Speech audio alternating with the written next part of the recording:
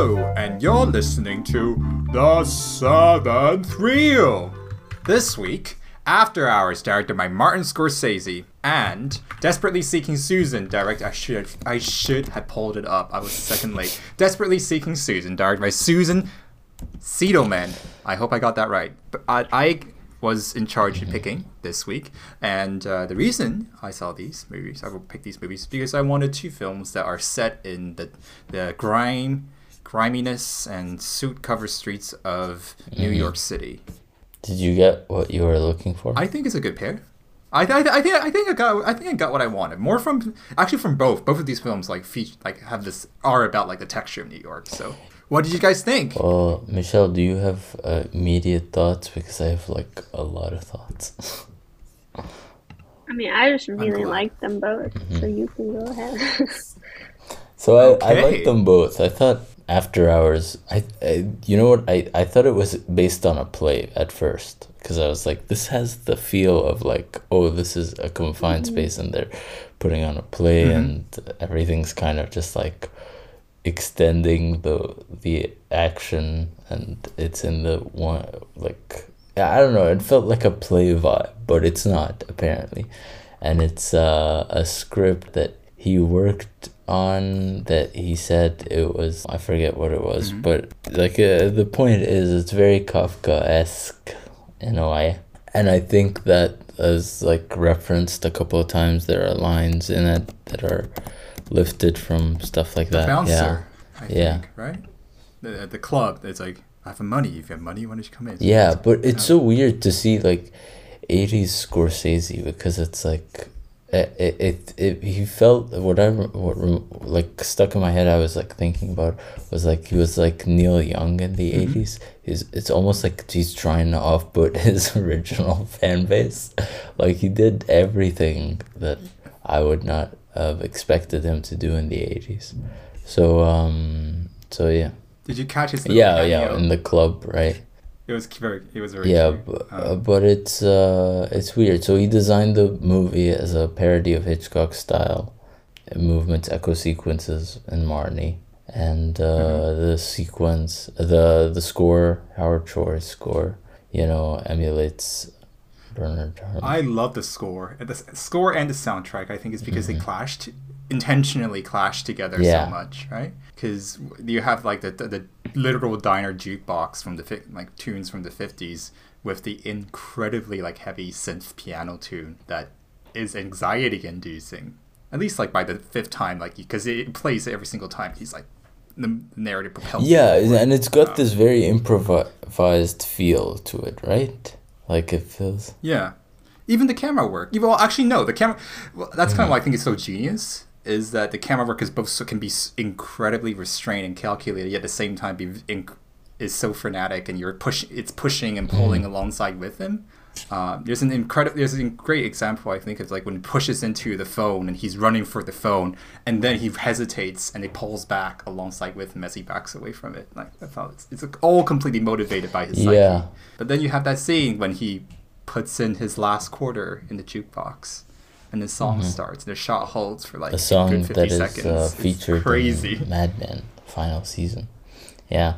Oh, is it? That was when he sees Rachel, but it's not actually Rachel. Anyways, yeah, it's kind of interesting though. But the problem I had with it is that it felt a bit like someone trying to be clever, because it'll be like, oh, that was his girl. It's almost, I think, leave it up to the script. Yeah, that was the problem with the script. Yes. Well, I mean, I think that's also, I don't think it's too clever to think that I believe most of the women in the movie are clearly based on his like ex-wives, or like whether it's intentional or not. It feels like that. If it is supposed to, if he didn't make this with in between. You're about Scorsese. As like Scorsese, but he didn't write it. But I think he developed it. but in terms of him he developed it, and he constructed the visual, like the entire film. It felt very personal, just like with the Orson Welles film. It kind of confirms to me that all these like Hollywood like these like champions from the set like who emerged from the 70s are all cucks who want to be emasculated by women and use cinema as like it's a bit unfair. The guy who wrote this, it's a running vein.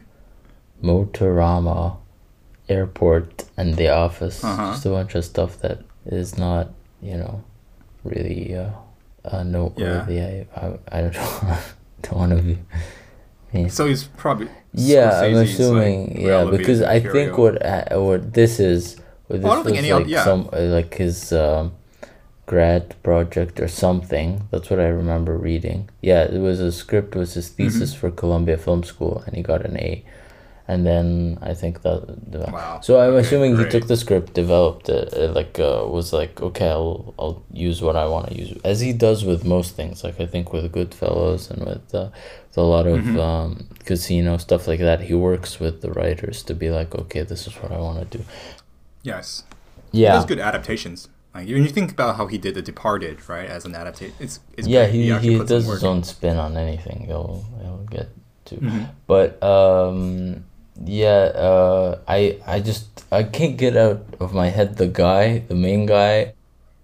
His acting was great, but he just he looks so much like Ali. The entire time I was just like, oh man, Aleem's in a bind right now. Okay, Aleem would be a whole lot nicer.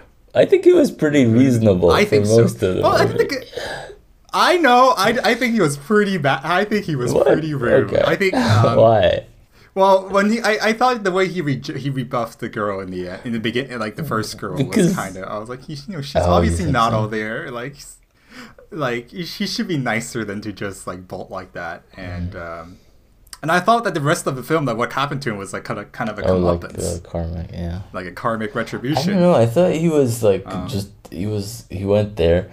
He was supposed to do something, and then he was like, "Oh, I wanna." It's clearly an excuse to like not really purchase anything, but just to meet her.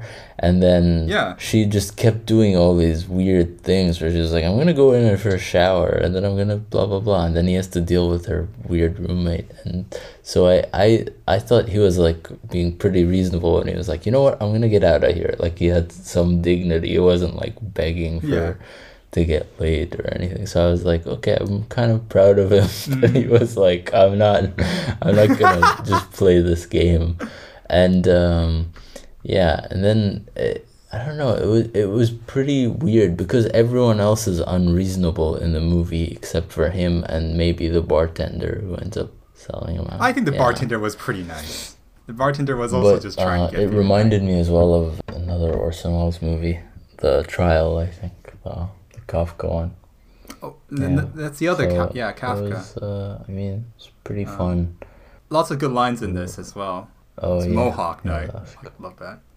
And the cadence of the bouncer was very funny too, because he's like this brute of a man, but he speaks like with this sensitivity and emotional intelligence. That's I really did like it, but it did feel like it was very like they say, I read the book about like writing fiction, and the mistake that most new authors make is making like make that mistake, but I think like what it is easier to write through is having a passive main character, because that's kind of what, and this is kind of what it is. Everything's just happening to him.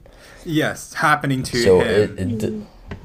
And we're supposed to relate to that. Yeah. And that's how I felt watching it, where I was like, oh, this feels like a new writer, a young person writing a movie. Well, on the flip side of characters seeking out something, there's desperately seeking. It's not like a mission or a quest. It's just like, oh, I'll see where this goes. Yeah, just bad things keep happening. And he's like, oh, I'd see well. Yeah. Whereas, desperately seeking Susan, she's like going for it. She's like, I want to do something. This is the opposite. But both are propelled through the streets of grimy Manhattan. And by the way, it's great.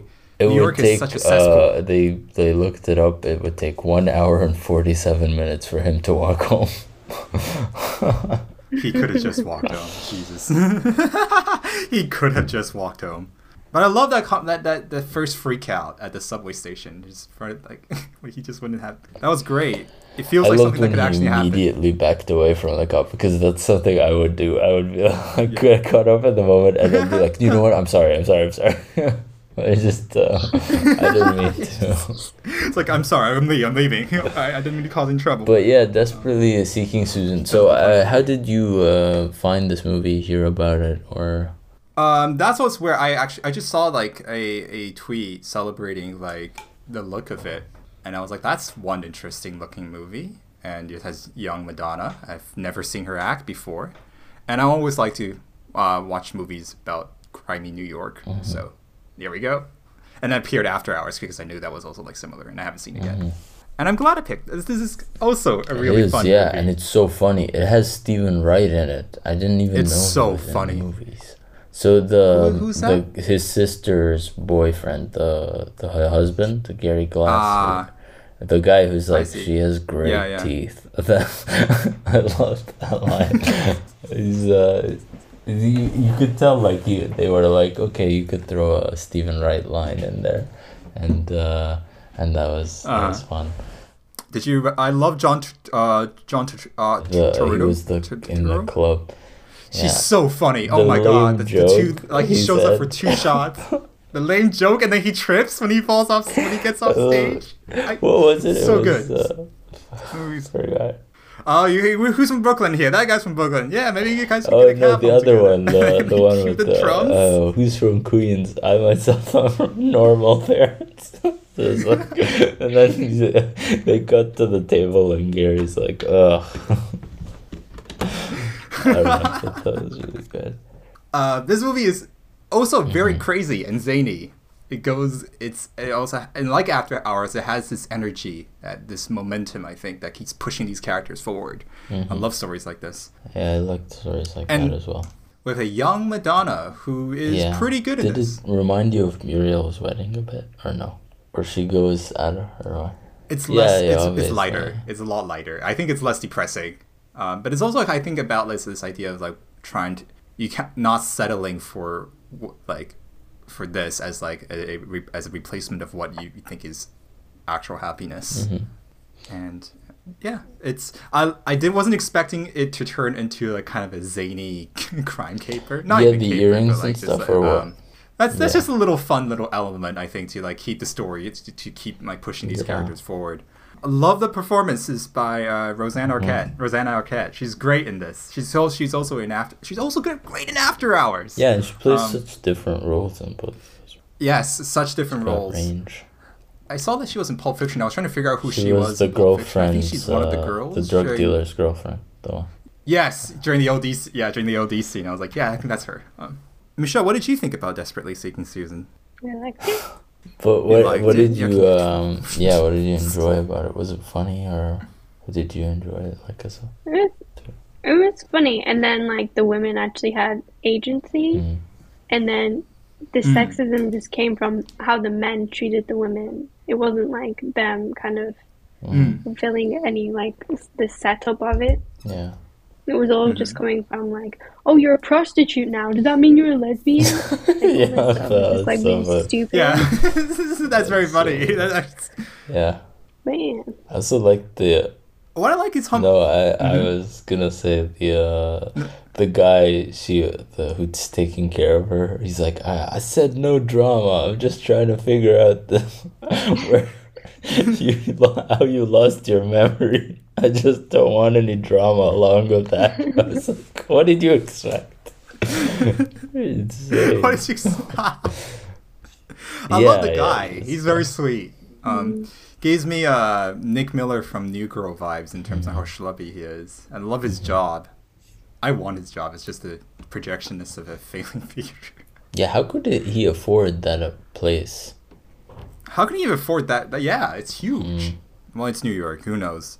But what both of these films do highlight is like how diverse, how many people New York has. Like just people crammed up. Like that sequence when he's bringing her back to his place for the first time, and they're going up the fire escape, and he had to get past like multiple. Like multiple people also carrying furniture down, and they get it's a setup for the fact that his place has been vacated. But I love the idea of just like so many people moving around, like, and you can't really get anywhere without running into another person, another life, another character. Mm-hmm. It's like in After Hours, right? When he gets into the bar and just opens an entirely new can of worms of trouble that people he gets into. Kind of run across each other when in cities and stuff. Yeah, they just collide unexpectedly. It's but great. It was a little too much for an After Hours, but I get that that's the Yeah, that's the intent, is to. It was just really funny that he was like, oh my god, my girlfriend just OD'd. Oh, but he was with a girl who OD'd. So dumb. Oh, okay. Yeah, that's the I completely get that. But there are some spires. When they started shaving him, I thought it was amazing. So good. Oh, back to After Hours. What did you guys think about the significance of the statue in those fetal positions? Looks like the Screech. I'm sure that line, Michelle. What do you mean fetal position? They were like just scared, I guess. Well, because they were like, scared and like frozen. Like, fetal position means like filled up in a bowl. It wasn't like they weren't like that. They were just scared. Okay, I mean metaphor. Like, okay, they're just scared in a emasculated position, I suppose. I don't think emasculated. I think they were just frozen in like positions of fear. That's what it looked like. But by these women, the fact that he keeps like it's because they're like outside of work, and then he's in the position of what he'd be in all day at work. So he's like trapped in the cycle of the job, and then it's off the job and back on the job. Oh shit! Yeah. Because he will straight back into work afterwards. Apparently, like they had a lot of problems coming up with that ending. So they didn't know how they should end it. Steven Spielberg, Brian De Palma, and someone else, right? And Terry Gilliam, Terry Gilliam, to watch the film so they could give him their opinion on how the film should end. And then Spielberg told them he should add the mob running after him. And I think also one really interesting thing about this I read is that Tim Burton was the second choice for director. So I think he would have done a pretty good job with this too. Tim Burton, like with this material. When he still gave shit. Yeah. Well, when he wasn't consumed by like being Tim Burton, I think is when they still Yeah. It's really strange. This is it's not, when you think of Scorsese, you don't think of this kind of movie, right? But if you think of 80s Scorsese, it is like this came after The King of Comedy and before The Color of Money, and it makes complete sense that it came after that and before that. So, I don't know. I think The King of Comedy is like him kind of getting out of what he's more comfortable doing, and then After Hours is a step towards like being completely like out of his element. Like The Color of Money is almost, it could be directed by, I feel like, anyone. Like it just makes no sense that this is him, and After Hours is like in between that. I feel like it's like it's got elements of like, you feel like, okay, I can sense him vaguely, or what he is concerned with mostly, but then it's also just like I don't know. It's a weird time for him as a filmmaker. This is why it's so stupid when people just say like, not at all. That's like an oversimplification.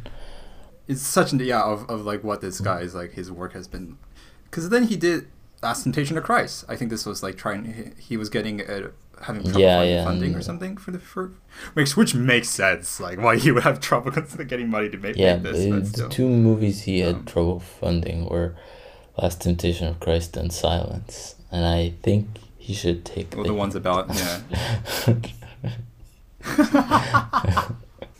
Silence is good. Silence is trying. Maybe I'll pick it one time for this for the podcast so I can I want to watch more of Susan Siegelman's movies now.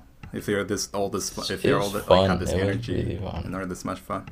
It also manages to do like feel like a good romantic comedy without, like, again, I think the fact that it's coming from a woman's perspective, it makes it a lot more charming and a lot less creep. Well, there is like there plays with like the the male gaze, right? So like when he wakes up and he's like it's placed so like shy slightly, and he's like shy and bashful. After Hours, he grabs his cat. Male gaze in it. When they're making out in the kind bar. of weapon night. Oh my god. And also the scene when he's looking, when he's checking her body to check if she actually is a bird. Oh yeah, I forgot about that. Okay, is that like, to me, that it's like, this guy's not a great guy if he feels like he still needs to confirm that. God. Can't stop seeing. We need to ask him to watch this. No, okay, I feel like nobody listens to this one. No, but I feel like it's not cool. Like, don't mention Adrian Brody around him. It's not fun. Just be like, you look like this. You know what it started out as like, this is After Hours. It started out feeling like a romantic comedy. I was like really into it. And when he goes over to the place right before he like gets buzzed up, I had paused it. Yeah. Because I had to like go do something, and I was like, okay, this is gonna be a great rom-com. Yeah. And then it turns into like a nightmare. And then I watched the rest of it. The second time he gets caught in a woman's apartment, insane. Like, it perfectly captures that energy of like being trapped in a situation with somebody, and you're desperately trying to get out of it. Did it kind of remind you of Uncut Gems? Yeah. In terms of like the manic energy in the New York setting. That's kind of what I got. I was like, I wouldn't be surprised if the Safdie brothers like picked up a couple of like cues from There was something else where I the Mad Men thing. I probably like saw that and was like, this song's rad. Let's use it. It's so good. All right, shall we take a break? Mm-hmm. Okay.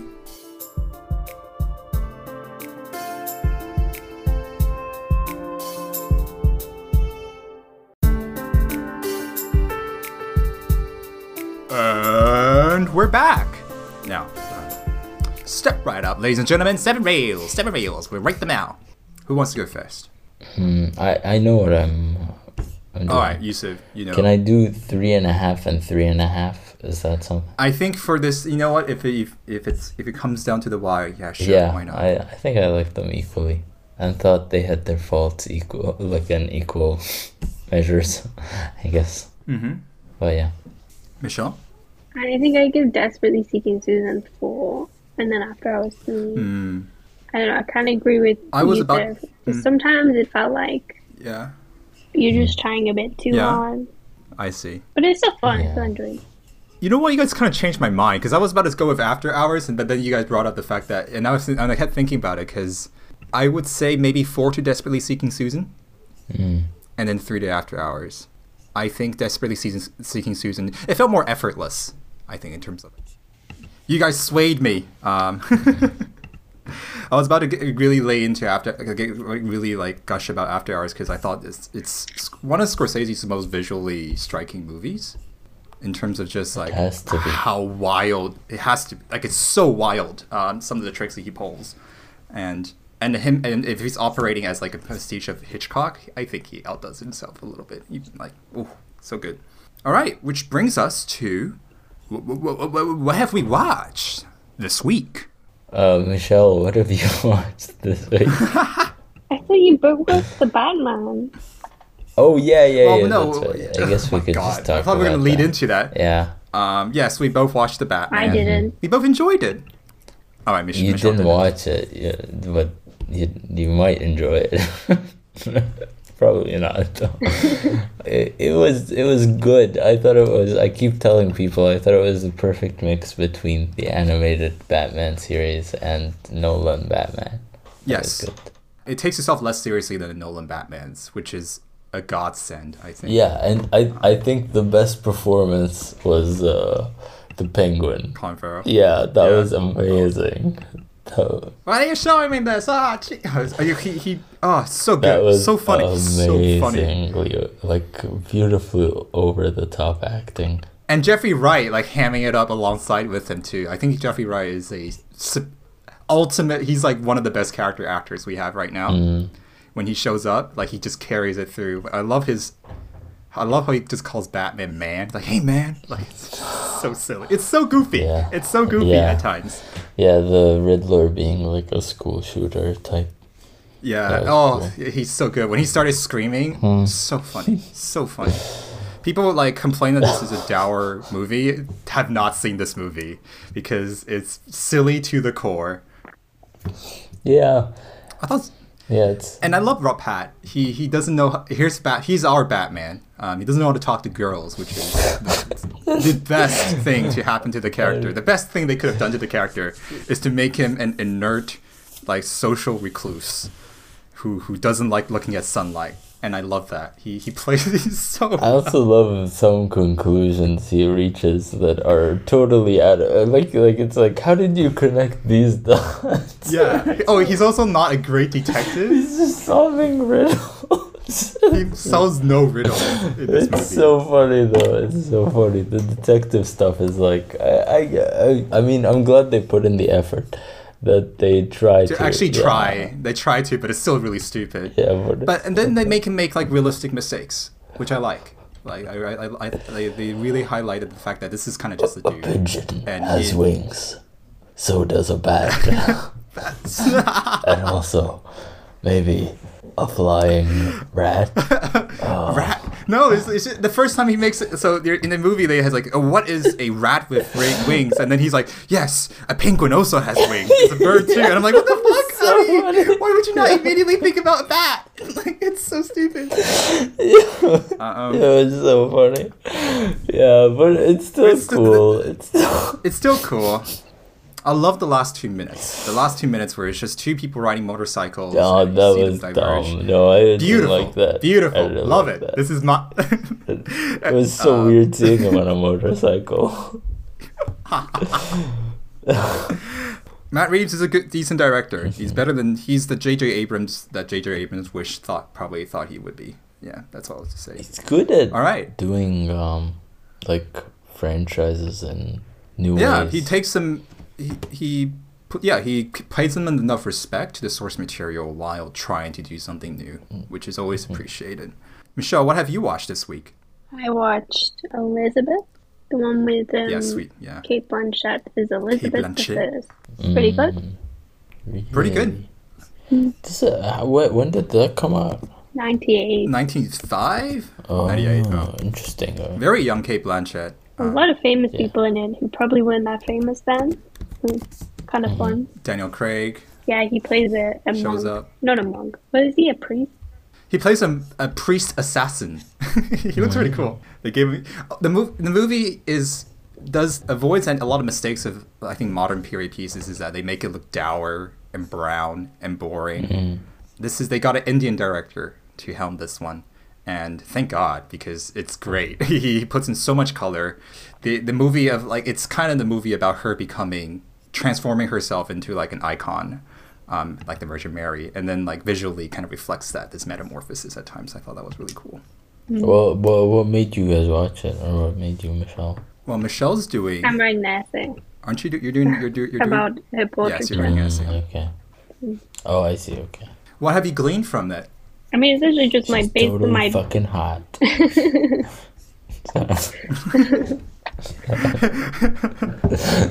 should just start writing about how much she actually looks like Cate Blanchett. That's what you got from it. But what did you? What came across? I mean, the whole thing about her making herself into this icon is like my essay because she like when she's 70 she has portraits of her made looking like 30 or 40, so she's like constantly trying to look like the Virgin Mary who never ages, who is constantly like fruitful but never been touched, and like she's so highly dressed that she's too far away from the people. It's this like massive construction of image. But it captures that pretty well. Oh, also on that, like pretty surprisingly gory, which I liked. I certainly enjoyed. it matches like Ridley Scott Last Duel level of like, whoa, like suddenly like something horrible happens. It's great. Yeah, well, that covers what we watched this week. Let's move on to our recommendations. Yusuf, you've enjoyed both of these films significantly. What would you? I want to pick your brain. What would your recommendation be? I would pick The King of Comedy. I think it's one of his best movies, and I think it doesn't get enough love. And yeah. I haven't seen that one yet. It's with Robert De Niro, right? Yeah. Oh, we should watch. Isn't that just Joker? Like yeah, I heard that's just Joker. Because I watched Joker and I thought this is just Scorsese, but I didn't even know. Like I know it's like based on like more even there's even more explicit source material that's ripping off from. Yeah. Sucks. Stupid Joker. It's so bad. People love it because they haven't seen King of Comedy. Because they haven't seen King of Comedy. Michelle, what would your recommendation be? Hannah and Her Sisters. Woody Allen, as usual. It's in New York. Mm-hmm. It's great. Well, my recommendation is I think we mentioned this a couple episodes ago. Something Michelle and I watched, Night on Earth with Jim Jarmusch. Oh yeah. It has that same vibe of like people just clashing, like these cities. Like cities are just an anthill of the human condition, and it's just to see people clash into each other. It's fascinating. You don't really get that feeling in Toronto, I would say. Like it's not like New York. It doesn't feel like New York. Despite also being very multicultural. Digital age. It's not very. That's true. Like we don't have this like people aren't smashed together with this like level. No, people are trying to keep it far apart from people. Yeah. Yeah. Also, now we live in the amount of times. Smoking in both movies, I was like, wow. Oh my god!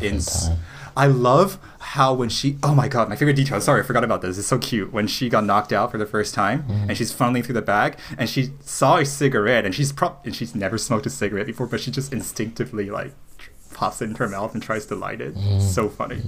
Like that's what kind of she always wanted to do, but she just never did. It's kind of interesting to see that change. Like now, if you smoke in the city, you get like dirty looks and stuff.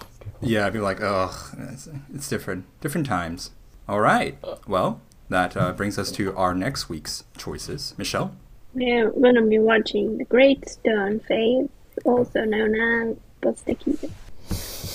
We're going to watch Sherlock Jr. and The Cameraman. Both kind of, I think, like his explorations of like camera technology and also like playing around with cinema, what you can do with it in the 20s. That sounds fun. All right. Well, in that case, stay tuned, and we will all see you next week. Keep it real. Bye. Bye.